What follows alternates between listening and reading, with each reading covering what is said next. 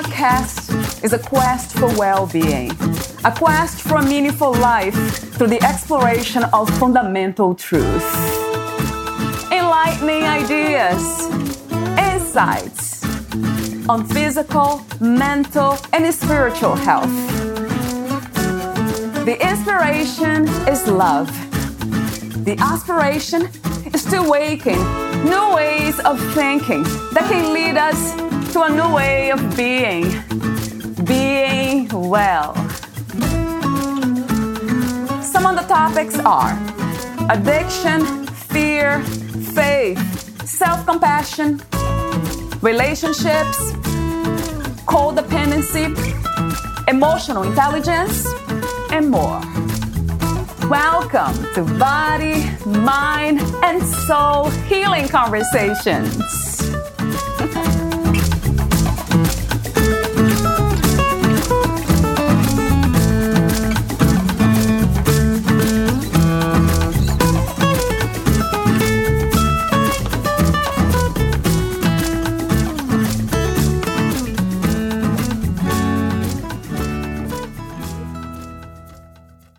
It is natural and fundamental for living beings to want to be happy, healthy, and free from suffering. Life would not have persisted for nearly 4 billion years were living things not motivated to and reasonably good at seeking favorable circumstances and avoiding unfavorable ones. It seems human aspirations are doomed to be awkwardly incompatible with the vicissitudes of life. Indeed, in most, if not all of us, there is an undercurrent of dis-ease, a fear about what is to come, that the moment of something terrible happening might be in our future, and not just someone else's who we read about in the news.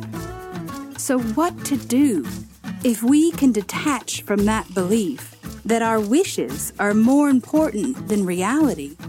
We can begin to find real peace. Josh Sandman. This episode is about conscious awareness, transformation, freedom, and thoughts in between. And we'll be listening to Josh Sandman, who is a family nurse practitioner working in an underserved population in Oregon. He graduated from the University of Pennsylvania in 1990 with a degree in American Civilization and Psychology. He then worked as a programmer analyst and research assistant in Penn's Addiction Treatment Research Center for 5 years, before enrolling in a doctoral program in theoretical neuroscience. For 10 years, Josh also worked in Silicon Valley as a software engineer before switching to medicine, a childhood interest of mine. He is married with 2 young sons and an avid long-distance runner, and does science as a hobby.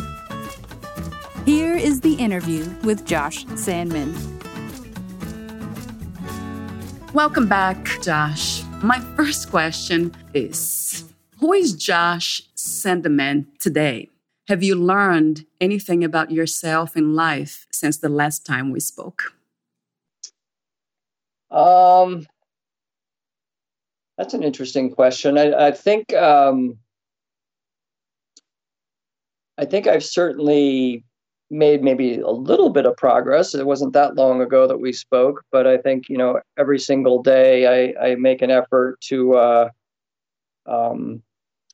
be a little bit more relaxed about life and its challenges and its ups and downs, and how best to meet them. And I feel like,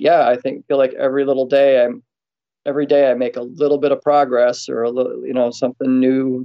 I don't always have the best days, but I think overall, I just continue down the path that I put myself on more than 20 years ago. What is that path? Well, I think it's I practice in the tradition of Soto Zen. I have lay ordination in that tradition. I don't I don't do it formally anymore. I live someplace where there isn't even a Soto Zen Buddhist center. But I practice on my own, and I have some contact with old friends who are doing the same. And it's a life that's committed to paying attention to your life moment by moment, and with the hope that the awareness and the attention will help you make better choices and learn and grow as a person and have a more positive, constructive effect on others. That sounds really good. Thank you for answering that question. Sure. My official first question based on the subject will be, what is to be free from suffering? Yeah, so that's an interesting question. I would say freedom from suffering is not the absence of suffering. It's developing a certain amount of comfort with your capacity to bear it, to understand it, and to put it to the best use possible, given that it is an intrinsic part of life. So it's the understanding of fundamental suffering. Mm-hmm. Yeah, so I think a couple of things happen that when you've practiced for a long time with sort of the meditative life is, one is you do suffer less in a certain sense because you more and more you let go of various sorts of struggles with life that are basically rooted in wanting life to be other than how it is. When you boil it all down. But at the same time, it's not that, the goal of, sort of the Buddhist or the meditative life is not to just basically feel nothing and be indifferent. I think that would be very concerning. So if a loved one gets sick or dies, you feel grief, and that's an appropriate response, even though it's a painful one. But there's a deeper level at which you're not shocked by your grief or, set off balance by it or wishing it would just go away. There's more of just like this acceptance that, these sorts of losses and setbacks are simply a part of life, and your response to them is simply a part of life. And the question is, can you just sit with that with awareness and openness and, be willing to be with it as it is? And that sort of lack of struggle with pain changes you in ways that are, not always easily articulable, but are pretty profound once you experience it. Yeah, it makes so much sense to me. You mentioned a meditative life. So, what is to meditate? Well, in the Buddhist tradition, there are, there's a number of different Buddhist traditions, and there are a number of different kinds of meditation. Zen is often, characterized as having the one method, rather than there being multiple different kinds of meditations and visualization meditations and meditations on compassion and, various sorts, which are, people find very helpful. Zen is focused on sort of what a lot of people believe was sort of the Buddha's original style of meditation, which is simply resting in your pure awareness of what's happening. So you may get distracted, caught up, lost in thought, lost in feeling or whatever, but the practice is always to settle back into the awareness of that experience, whatever is happening. And you just keep doing that over and over again, not just when you're doing formal sitting meditation, but throughout the day. It's sort of it's a way of life where, attention and presence is foundational to what everything else that comes from that. Wow. Pure awareness. What would be pure awareness in this very moment, having this conversation with you? Mhm. Well, I mean, the awareness is just this capacity our minds naturally have every moment of the day of knowing what's happening. I mean, the it's not just that you have a sensation in your body or a thought or an emotion. There's this awareness of what's happening, and I think we all have it, but with meditation, you can cultivate it far more than you might have ever imagined. So that awareness is deeper and stronger and more persistent in your day-to-day life. Because a lot of us, if we have an untrained mind, we're sort of aware, but actually, we're often distracted, lost in thought, doing errands. We're more caught. The awareness is sort of there, but we're much more caught up in the contents of our experience than the actual awareness of those contents. So I'm wondering how different being aware is from being concentrated or paying attention. Yeah, that's a good question. I think, attention and concentration have to do with, sort of how narrowly focused your awareness is. So you can, if you're really concentrated on a particular task, like doing your math homework or washing the dishes, you may not be as aware of other things that are going on. So, awareness has this sort of capacity to sort of expand and contract, which can be perfectly appropriate. There's plenty of things where you need to be very focused and filtering out other things. And then there's other times, like with sitting meditation, where you just broaden that awareness to as much of your experience as possible. And I think both are useful depending on the context. Mm. Wow. So it is awareness. It's sort of being here, but with our entire being, if it's possible, right? Sensory perceptions, Yeah. but also intuition. Let me go back for a moment about suffering, because I had a question for you about acceptance of what it is, of reality as it is. Yeah. How can we accept reality as it is when we are in pain, like physical pain? Mm-hmm. Right. So I think there's a couple of levels to it. One is, you accept your non-acceptance, if that makes any sense. So if in this moment you are not okay with what is happening, then that is just another thing to be aware of and to accept. So it's inclusive at the broadest level. So if you're angry and rejecting what has happened to you or what is going on, then that's the truth.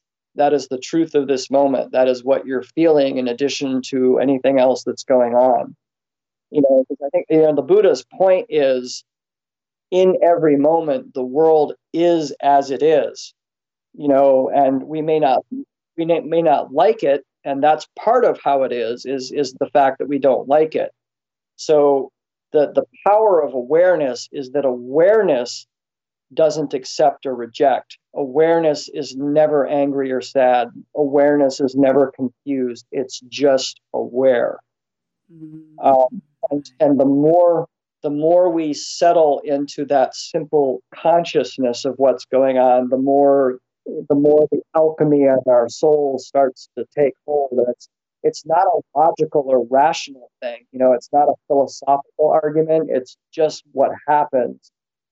Sort of analogous to if you just go out every day and start running and run every day and run more and more, your body will just simply get more fit. That's just how it is. So that also means then when we are in states of mind of happiness and enjoyment and positive, under the effect of positive emotions, and maybe due to expectations or, I don't know, feel good experiences, that means we are not aware? No, I mean, you can be perfectly aware of your happiness and your joy.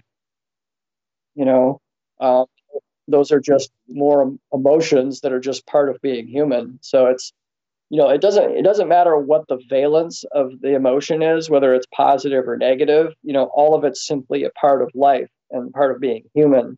And you can be aware of all of it. You can be lost in it too. You can be totally caught up in your joy and your pleasure, and not really paying attention to its nature, because it will change. That's the thing is you're very happy right now, but all of these things that arise, as the Buddha said, everything that arises will cease. Anything that's conditioned so that it arises based on certain conditions are constantly fluxing and flowing. The world is constantly in motion. It's constantly changing. And if you try to hold on to, something because you like it, you're going to be disappointed because it's not going to last. Right. Or we'll become slaves, right, of such a thing.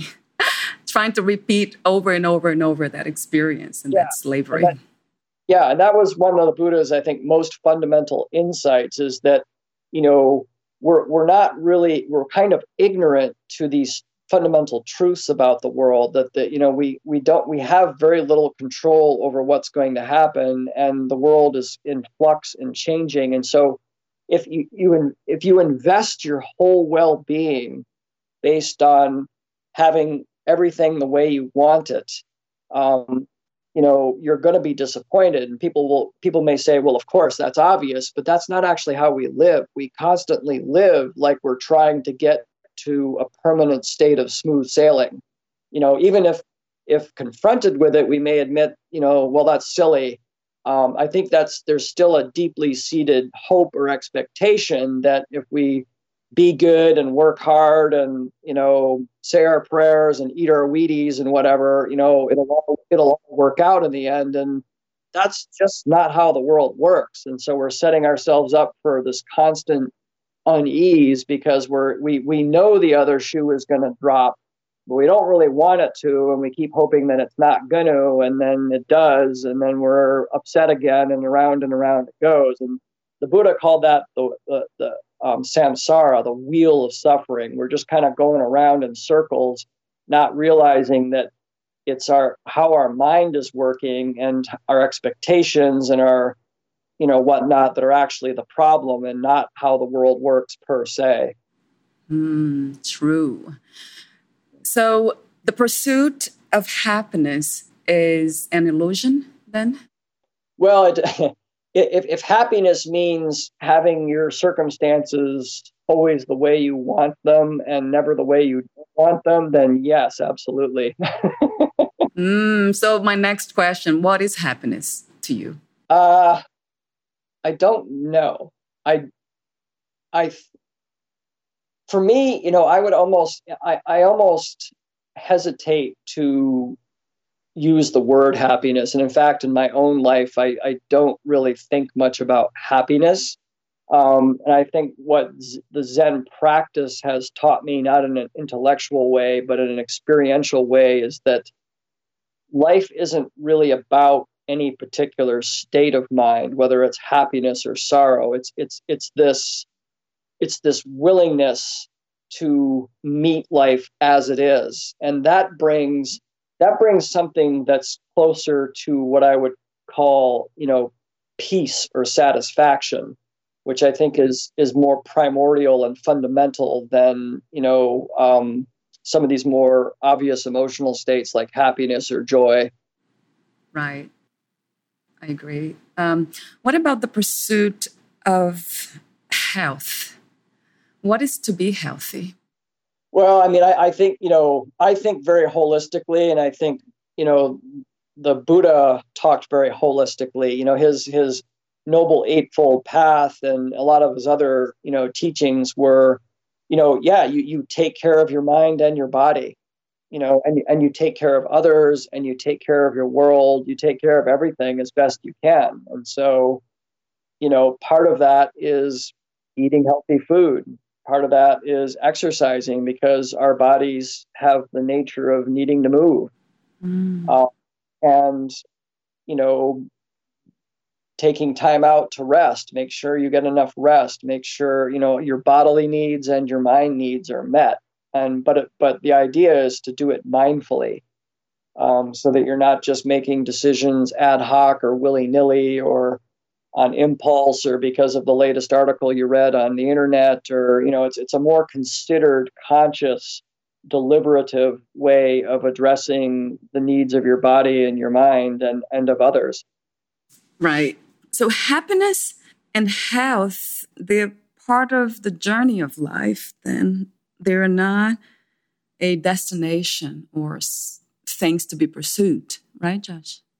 Yeah, I think it's moment by moment. One way to put it is, if you take care of each moment, the overall arc of your life will take care of itself. Yeah, taking care of this moment. And that might include taking care of yourself in various ways, right? And others, right? Yeah. What is the message behind the quote you wrote in one of your blog posts? The quote says, "People make plans and God laughs."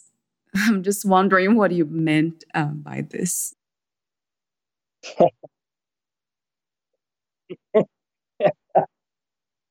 I think it's kind of getting to what we were talking about earlier. Is the idea is that we actually have so little control over the direction the world takes.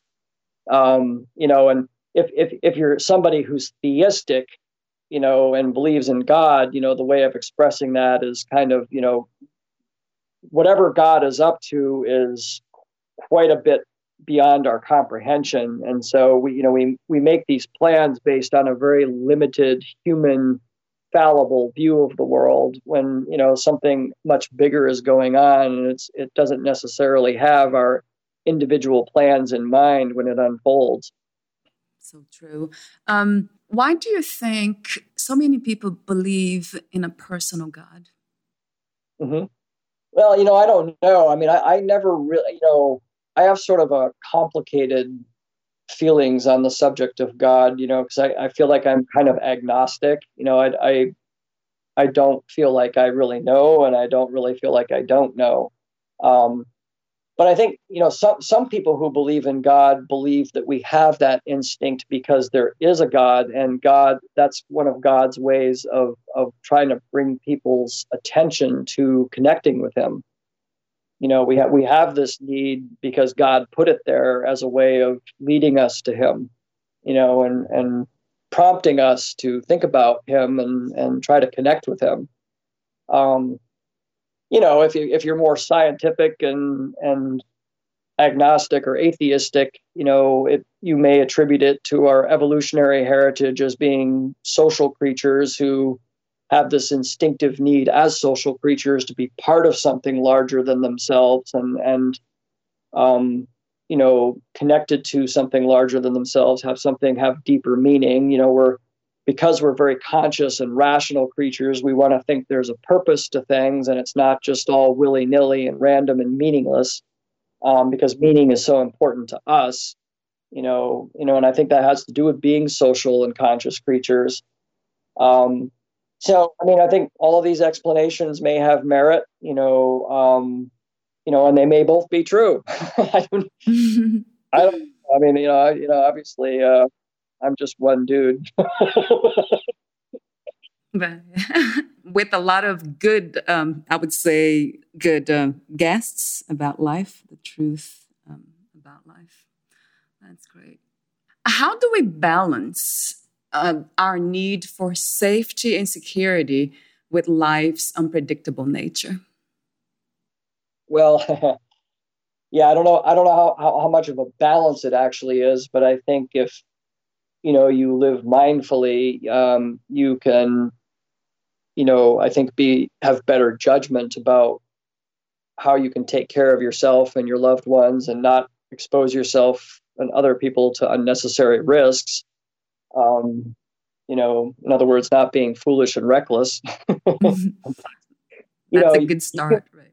Yeah, yes, because but you can be a very safe driver, and somebody coming the other way is very absorbed in their texting and swerve across traffic and hit you head on. I mean, you can you can make good decisions, but you don't have control over the decisions other people make, and you don't have control over which direction that hurricane or tornado is headed. So you do your best, but but again, you have to remember that the world is much bigger and has just awesome power that we have no power over. Right. And one of the things about the Stoic philosophy, it's the practices on reflecting about bad things happening to us. And that's one of the techniques, right, used by Stoics. Yeah. Buddhists do something very similar. And in fact, in the ancient, I think it's still practiced today, but sometimes monks, they go meditate in the charnel grounds, where bodies are burned, as a way of, facing death and mortality head on. That this is going to happen to you someday. We're all going to die. And so, yeah, there's a lot of Buddhist meditations that confront very directly, illness, and as the Buddha said in his, the parable of his life, whether or not these things literally happened or not, his inspiration to seek a resolution to human suffering and whatnot was that he saw an old person, then he saw a sick person, then he saw a dead person. And, those old age, sickness, and death are like the three, examples used of the fact that bad, difficult things are going to happen to us, and none of us are getting out of this life alive. I think Stoicism and Buddhism, I'm not much of an expert on Stoic philosophy, but I think there's a considerable amount of overlap, and I think that just happens to be one of the ways in which they do overlap. You talk about relaxing deeply into our own pure conscious awareness among all of our attachments to desires, sensations, thoughts, and feelings. My question is, are some practices such as being grateful for something or appreciative of what we already have, one of the paths to inner peace? Yeah, I think that's a very widespread practice, is like, gratitude practice. Acknowledging everything from just the gift and mystery of being alive to very specific things. And, I think people find that, to be a very powerful and worthwhile practice, because it does help balance out the fact that we also tend to be very anxious creatures who have a tendency to focus on everything that's wrong and painful. So it can be, kind of a good balancing of that tendency. Are there other practices you engage in yourself or you recommend for inner peace? Well, my cornerstone is the mindfulness meditation, but I also, I have a little journal, and when I get up early in the morning and getting started with my day, I write down 3 things that I'm grateful for and 3 things that I'm excited about. And that kind of helps orient my mind in that direction. And it's just, a simple, relatively quick thing, but it allows me to kind of touch base with gratitude. Yeah, I like that, Josh. Writing 3 things, the number 3 too.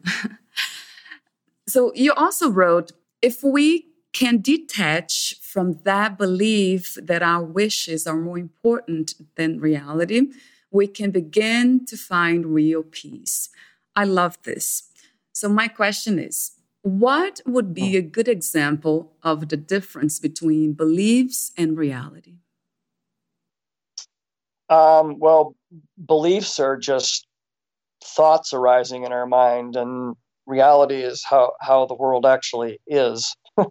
And like I alluded to earlier, I think that's, when the Buddha talked about the Four Noble Truths, he's saying that's sort of like the fundamental issue, is the disconnect between how we believe or want the world to be and how it actually is. And the way to dismantle that disconnect is through, pure awareness and observation of how the world is and how your mind is and how everything actually is in the moment, as opposed to getting very lost in your beliefs and your thoughts and your ratiocinations about, life. You kind of take a step back from that and just focus on, well, how is it now? What's true right now? And yeah. So I'm wondering how we can interact with reality without a belief. How is it possible? I don't think it's totally possible. I think it's more that the more aware you are, the more you are aware when an assumption or expectation or a belief is at work in this moment. Mm-hmm. Right. The expectation that today wasn't going to be a busy day, and it turned out to be a very busy day, and how irritated you're getting over the course of the day because your expectation was thwarted. But the reality is it is a busy day and your expectation was simply wrong. Right. So I'm just wondering what's real really and what's not a delusion. Well, that's the $1 million question, isn't it? I think I would, I don't know that anybody knows the answer to that. I mean, I think philosophers, still haven't solved the conundrum of what's real and true and what isn't. I think because we just can't step outside of ourselves and get perspective. We're subjective beings who have limited minds and limited capacities, and but I think one thing I would say is stepping out of spiritual realm and into the scientific realm. Evolution selects creatures that get enough right about how the world is that they can actually survive. And nature is pretty unforgiving. So if a creature is not in touch enough with what's real as to where the food actually is as opposed to where it isn't, and where the tiger actually is as opposed to where it isn't, they simply wouldn't survive. So I don't think our knowledge about the world is a crapshoot. And I think the ultimate example of that is the immense power the scientific enterprise has shown for being able to predict and explain and manipulate the world. I mean, the devices you and I are using right now to communicate depend on an exquisitely powerful theoretical framework called quantum physics. And, if it weren't super accurate about certain things, these devices wouldn't even be possible. So on the other hand, we can clearly believe, human beings can clearly believe things that, to other human beings just seem crazy. So I think it's not either we're deluded or we're not. I think there are some things that seem a lot more certain and verifiable than others.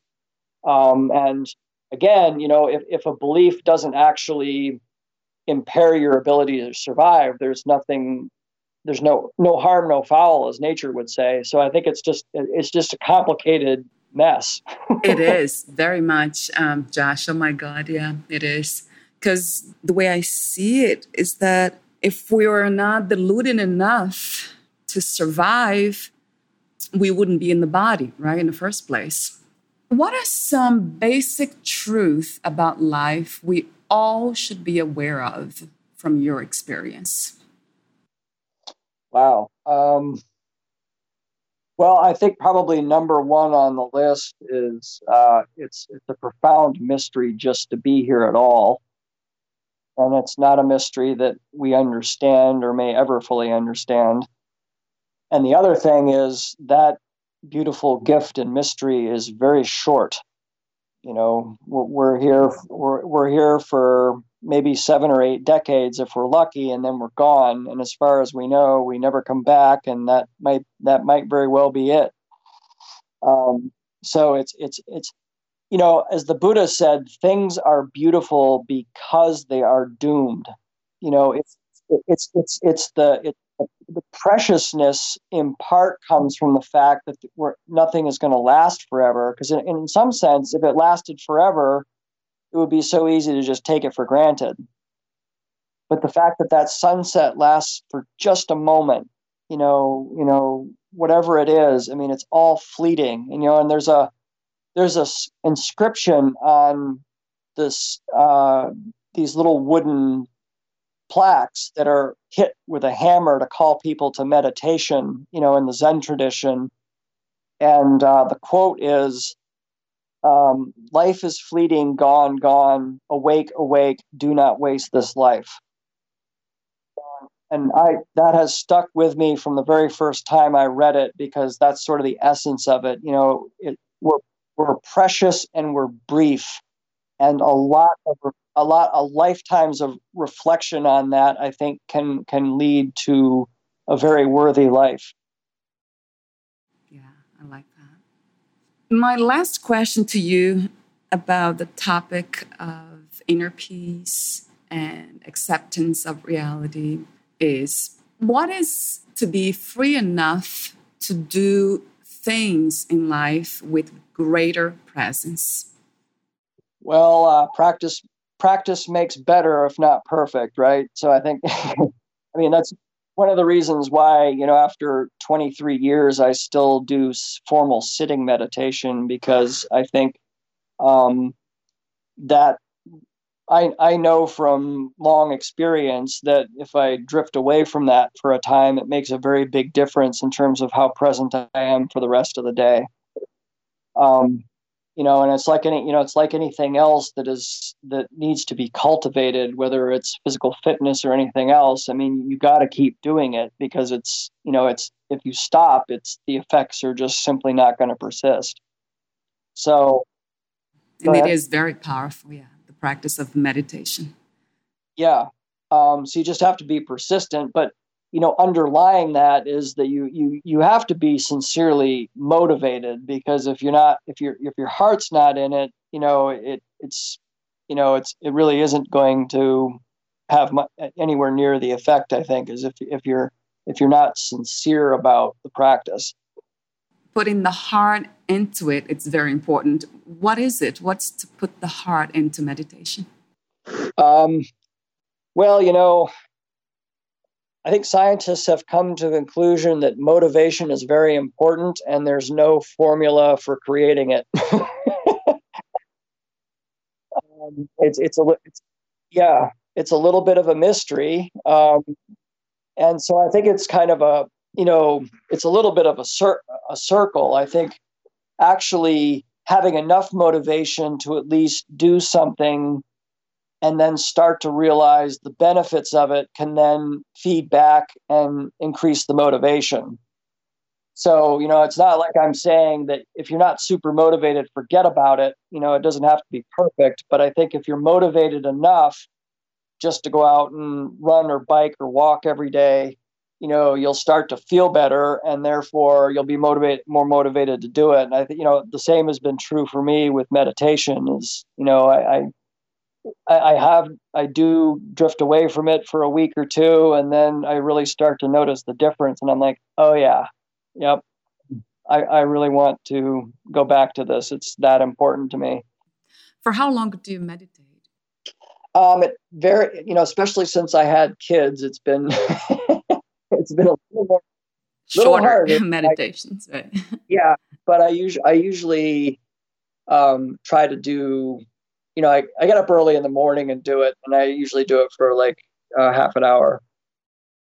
Do you recommend that everyone meditate for 30 minutes or less could also be effective?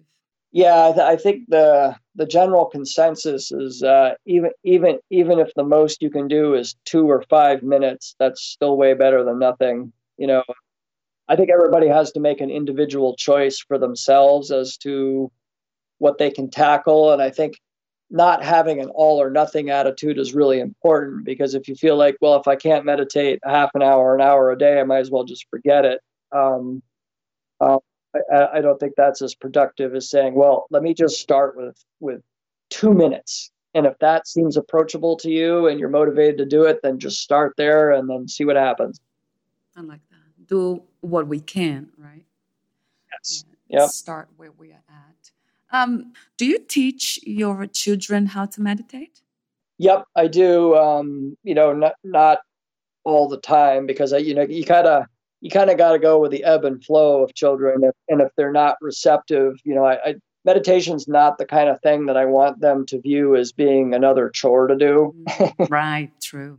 Yes. So when I see opportunities, I seize them. But they're still young enough at 8 and 9 that I just try to be responsive to where they are and what they're receptive to. Okay. So in a way, you're saying that meditation is really hard to teach children. It can be. I mean, it depends on the kids. Some kids take to it more than others, because we're all just very individual. But the other thing I've done is there's this whole series of books I think they're called The Buddha's Apprentice or whatever, and they're children's stories that are based on Buddhist teachings, and they're very cute, and the kids just love it. I was kind of surprised at how much they like it, and I've read, there's 3 or 4 books in the series, and I've read them more than once to the kids because they really enjoy it, and so that's something that they're more responsive to. So I've gone with that a little bit more than with the formal meditation. Right, I like that. What's the name of the series again, Josh? I think it's Buddha's Apprentice. I'll look into it and possibly link to your interview so parents they can use that as a method. Yeah, I can email you the name too and the name of the author. Oh, great. Yeah, that would be excellent. Thank you. Yeah. So my last questions to you outside of the subject that we have been talking. How do we become our best friend? I would say that's another way of I think the answer to that is another way of saying that sort of willingness to be with ourselves as we are, I think is being the best possible friend to yourself that you can be.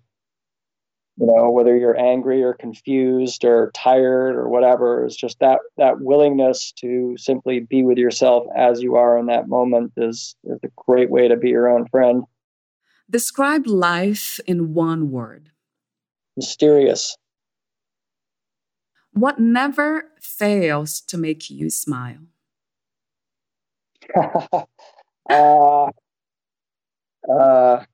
My kids. I thought so. What was the hardest lesson to learn about yourself, others, and life? That it really isn't. The world is often not the way I want it to be, and that it's been a long journey to, let go of those demands and expectations of life. What is your definition of success? Living consciously. If today was the end of your adventure on Earth, what would you regret to have done or said? I do sort of wish that I wasn't such a slow Zen student. Right. Good. that wisdom doesn't take so long to cultivate. Right. It does, right? It takes a long time. Yep. Right. What is to be strong? Being willing to meet life as it is.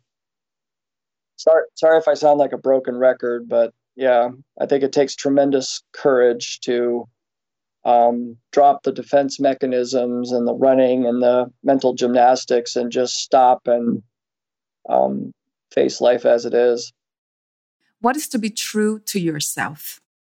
Well, again, I would say it's being completely aware to what's really going on with you, what you're really doing, thinking, what you're really up to. Yeah. If it is possible to know, right, what we're up to. Yeah. Boy. Yeah. Do you believe in some kind of life after death? I honestly have no idea. Yeah, I don't have a strong emotional need to believe that it's one way or the other. But I really, I feel like I have no idea. Right. Interesting. And you don't have any desires to know that life continues, that your consciousness continues on after death? Is this a wish? It never really has been. I've never actually really cared that much whether life goes on or not, which sounds kind of bizarre to say, but I think that's really true. I think one of the things that made me simpatico with Zen in the first place is that I think on a primal level, none of us really wants to die, but for some reason, I'm just very focused on this life. That's actually very interesting. That you're never afraid, really, or you're never wished to live on. It's very interesting. If you knew you would die soon, what would you change about your life or yourself? Honestly, not much. I think I'm pretty much doing exactly what I feel I need to be doing. So it wouldn't matter whether it was tomorrow or 40 years from now. Wow. Great. Really great. Thank you so much, Josh, for your wisdom. You're very welcome. Yeah, thank you. Where can we find more information about you, what you do, projects? Well, I think that my main online presence is my LinkedIn site. And I do have a blog on Medium. Do you have the link? LinkedIn, what is the ID name? I think it's just linkedin.com/Joshua Sandeman. And the Medium blog, do you have the link? Can you? You can search it on Medium. The title of the blog is Whirlpools in the Stream. Great. Thank you so much again for your presence. You're very welcome. Thank you. Thank you. Bye for now, Josh. Bye. Thank you for listening. To learn more about Josh Sandman, please visit his LinkedIn page, linkedin.com/Joshua-Sandman. To learn more about this podcast, please visit fitforjoy.org/podcast. I want to thank the Patreon members, Lawrence McGrath, Mark Basden, Terry Clayton, and Aidan Vickrock. Thank you again for listening, and bye for now.